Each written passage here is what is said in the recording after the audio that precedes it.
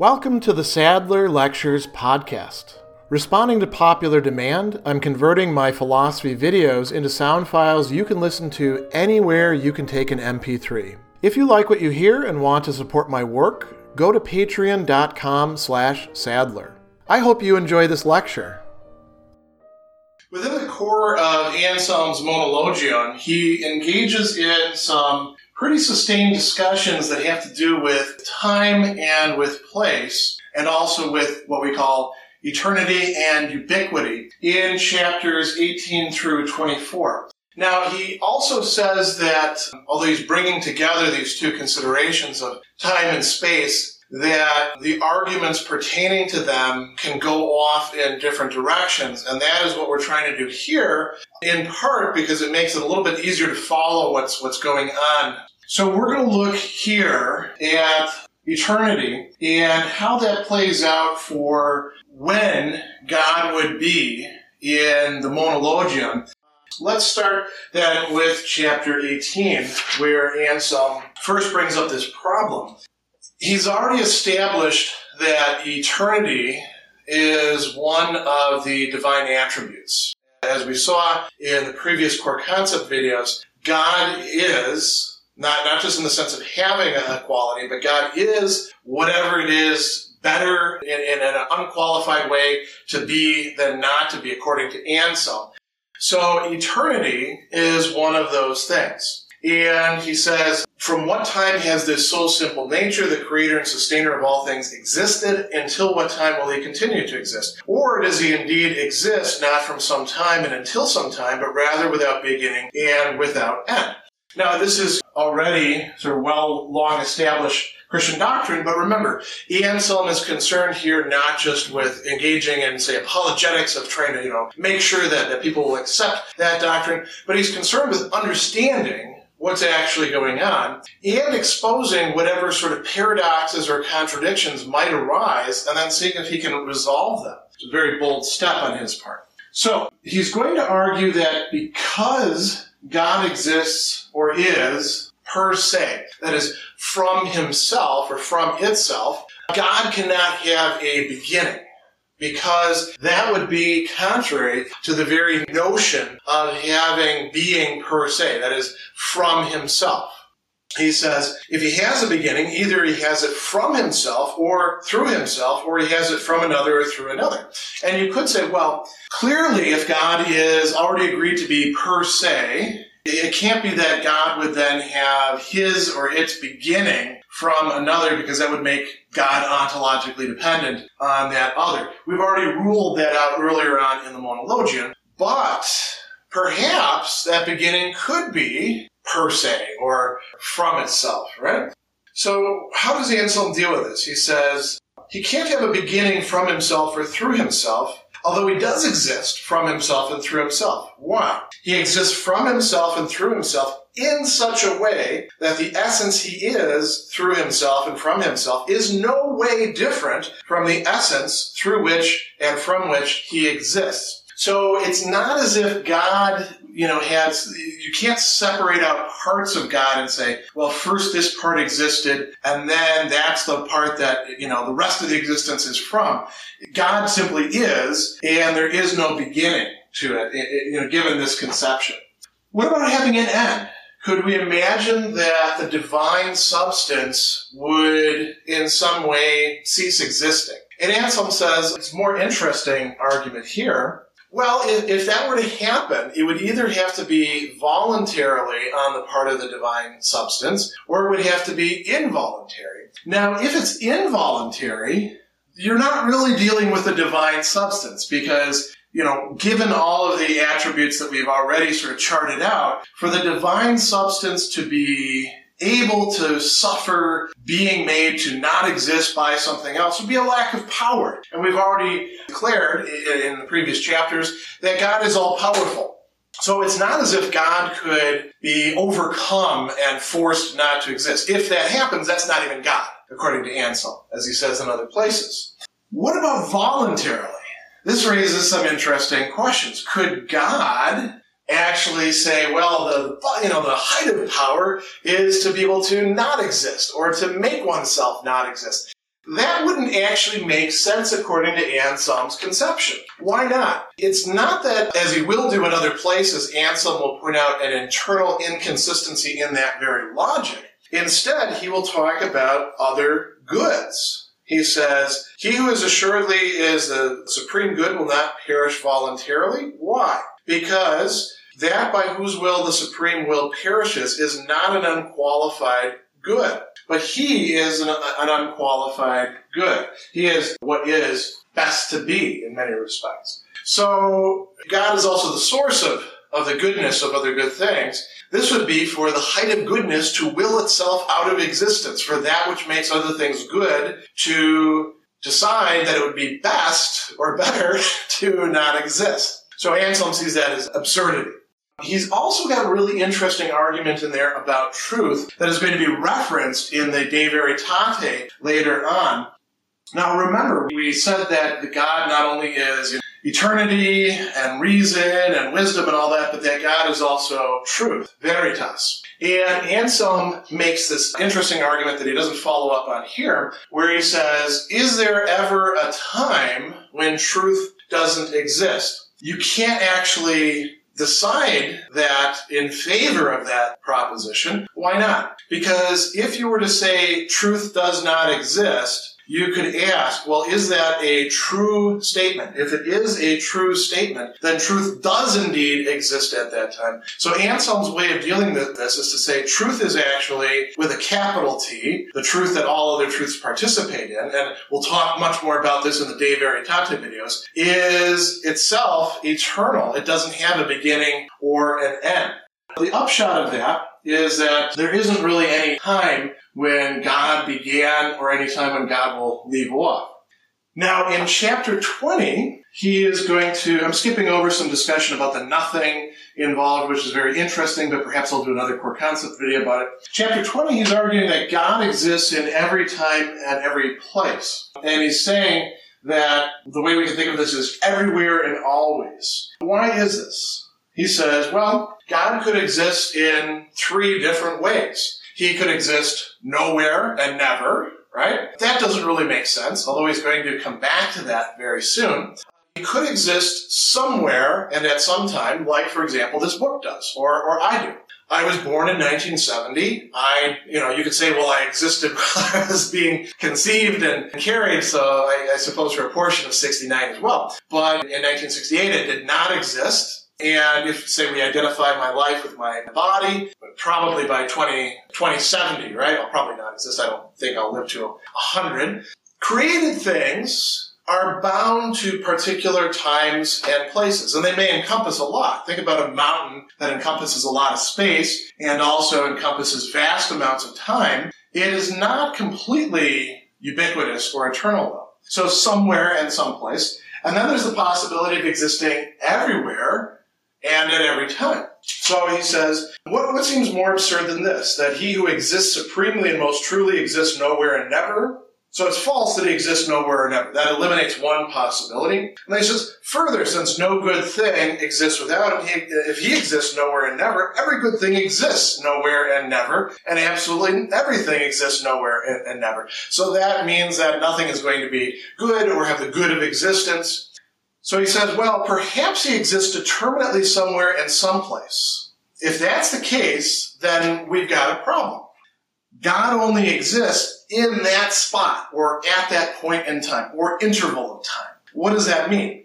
That has implications not only for the divine, but for everything else. Because remember, everything else in Anselm's metaphysics is in a multiplicity of ways dependent upon the divine substance, not only for its being, but for its goodness, and for all of the other divine attributes in which it participates. So that Anselm's argument is essentially this. If God exists in just a restricted space, or in not what we're interested in here, in an interval of time, that means that outside of that, God doesn't exist, and nothing in that time participates in the divine. That would be a major problem. So he goes on and he says, Since this is false, right, the supreme nature cannot exist determinately somewhere or sometimes. And if it's said that through himself he exists determinately at a certain time, but through his power he exists wherever and whenever anything exists, that is not true. This is another option that people would probably take metaphysically to say, well, God exists at a certain time, but his power exceeds that interval and pervades all time, right? Anselm says no. Because this power is nothing other than God. It's not as if God has a sort of power that is beyond God. God is what God is, including the power that God exercises. Now, in chapter 21, we're going to get an even more interesting wrinkle introduced here. Anselm is asking about God's existence. Does God exist as a whole at individual times? Or does God exist, this sliver of God, at this time? And if we think about what we're talking about here, it is a question, does God exist in the way that, say, human beings exist? I am the same person who I was 20 years ago in several important ways, but in other important ways, I'm not that same person. There is a continuity through time of these states. And I don't want to get too deep into the metaphysics of time here and other theories, but here's generally how it works. Human beings or other things are seen as being sort of like, slivers that inhabit particular moments in the time continuum, going from past into the future, with the future things flowing this way, right? Could God be like that? Anselm is asking. Does God exist as a whole at individual times or just as a part? So this, like I put here, raises all sorts of problems that we're going to now chart out. This also is going to lead him to what seems to be a paradoxical conclusion that God in some way might exist nowhere and never. That would be a complete contradiction of saying that God exists everywhere and always. If we follow the argumentation in chapter 21, it's useful to think in terms of the traditional timeline distinguishing the three times that in Western metaphysics, probably most Eastern metaphysics as well, we think in terms of a past, a present, and a future. And like Anselm says, we can think of things in the past as having existed, things in the present as existing in the present, and then future things do not yet exist but will exist. And we can look at it in terms of things maybe moving forward into time. That's what this arrow. But we can also see the time itself as sort of like sweeping over us. So we're constantly having time roll us into the future, right? Two different perspectives on exactly the same phenomenon. Something that, by the way, is a very tricky thing to wrap your head around. Now, he says, we must investigate whether the supreme nature exists as a whole at individual times, either all at once or distinctly at individual times. So he asks them, how does something exist as a whole at individual times all at once if those times themselves do not exist? Now, what does he mean by that? Well, what we're calling the past no longer, strictly speaking, exists. At least it doesn't exist in the present. By the way, if you're interested in his speculations about time and eternity, you can also look forward to the De Concordia, one of the last works that Anselm wrote, but I'm going to leave that out here. Likewise, the future doesn't exist yet. When it does exist, the future will actually be present, and what we're calling present now will be in the past. So how does a thing that exists at all times exist in times that don't yet or have or don't any longer exist? So Anselm goes on and he says, if his life is produced by means of the flow of times, then God has a past and present and future along with those times. And he says, since his eternity is nothing other than his essence, if his eternity had a past, present, and future, it follows that his essence also has a past, present, and future. Now, this is going to lead us to some problems, Anselm points out. So that way of thinking about it must be in some way mistaken. And he says, how can it be that God has no present if he truly exists? But he existed signifies the past, and he will exist signifies the future. So, in that case, we would have to say he never existed and never will exist. And this would mean that he does not exist as a whole at individual times, either distinctly all at once. But that seems to be a problem, right? Because then we end up with a divine substance that, like a human being, is scattered across something. That would go against the divine simplicity, wouldn't it? We would have a composite being. So he goes on further and he says, if he does not in any way exist everywhere and always, either he exists determinately in some place or time, or he exists in no place. And I've shown he cannot determinately exist in some place or time, some time slice along here where only this time slice would have the fullness of the divine being. So then we're stuck with no place and no time. That seems to be very problematic for reasons that we've already talked about. Is there any way out of this sort of intellectual predicament? Anselm, as he will so often do, will actually refocus the problem by pointing out that we've made an assumption that we weren't really entitled to make, that we don't have sufficient reason to. And that is, as will so often be the case, we made a big assumption that we can look at the way things work for created beings and then say, well, it's exactly like that for God. There is a difference that we have overlooked here. So he says that, how can these two conclusions be reconciled? Well, perhaps the supreme nature exists in place or time in such a way that does not prevent him from existing as a whole all at once in individual times or places, but not so that there's several wholes located at different times, right? He says this law of place and time seems to constrain only those things that do exist in place or time in such a way that they do not transcend the expanse of space or the duration of time. But God is one of those things that does transcend the duration of time. Why? Because God is eternity. And eternity transcends the entirety of space and time. So he goes on and he says that if we look at it in these two different ways, it really is the case that God does not exist everywhere. God exists nowhere in a certain sense, because God doesn't exist anywhere as something that is constrained to, or any time, because God doesn't exist as something that is constrained to that time. You might say that God overflows any sort of time that you want to put him into, if you want to think of this in terms of containers. On the other hand, God does exist in every place or time, and so Anselm is going to suggest to us that the resolution to this problem lies in thinking a little bit more about the nature of eternity and getting away from the sloppiness of our ordinary language and thinking about this. He says, if our ordinary way of speaking permitted, it would seem more appropriate to say that God exists with a time or place rather than in a time or place. So God doesn't exist at a particular point in time. God exists with that point of time. He, as Anselm will say, pervades it. And he pervades all time. Because all time is actually... Here's a very important point. It's not that eternity is simply all the times rolled up together. Eternity is a sort of present that's more present than the present that enfolds all of the times. And that is what God is. So it's not that God is present at any point in time by being there just at that point in time or interval of time. It's rather that because God is, not even so to speak, in eternity, God is eternity, that every single moment God is with it.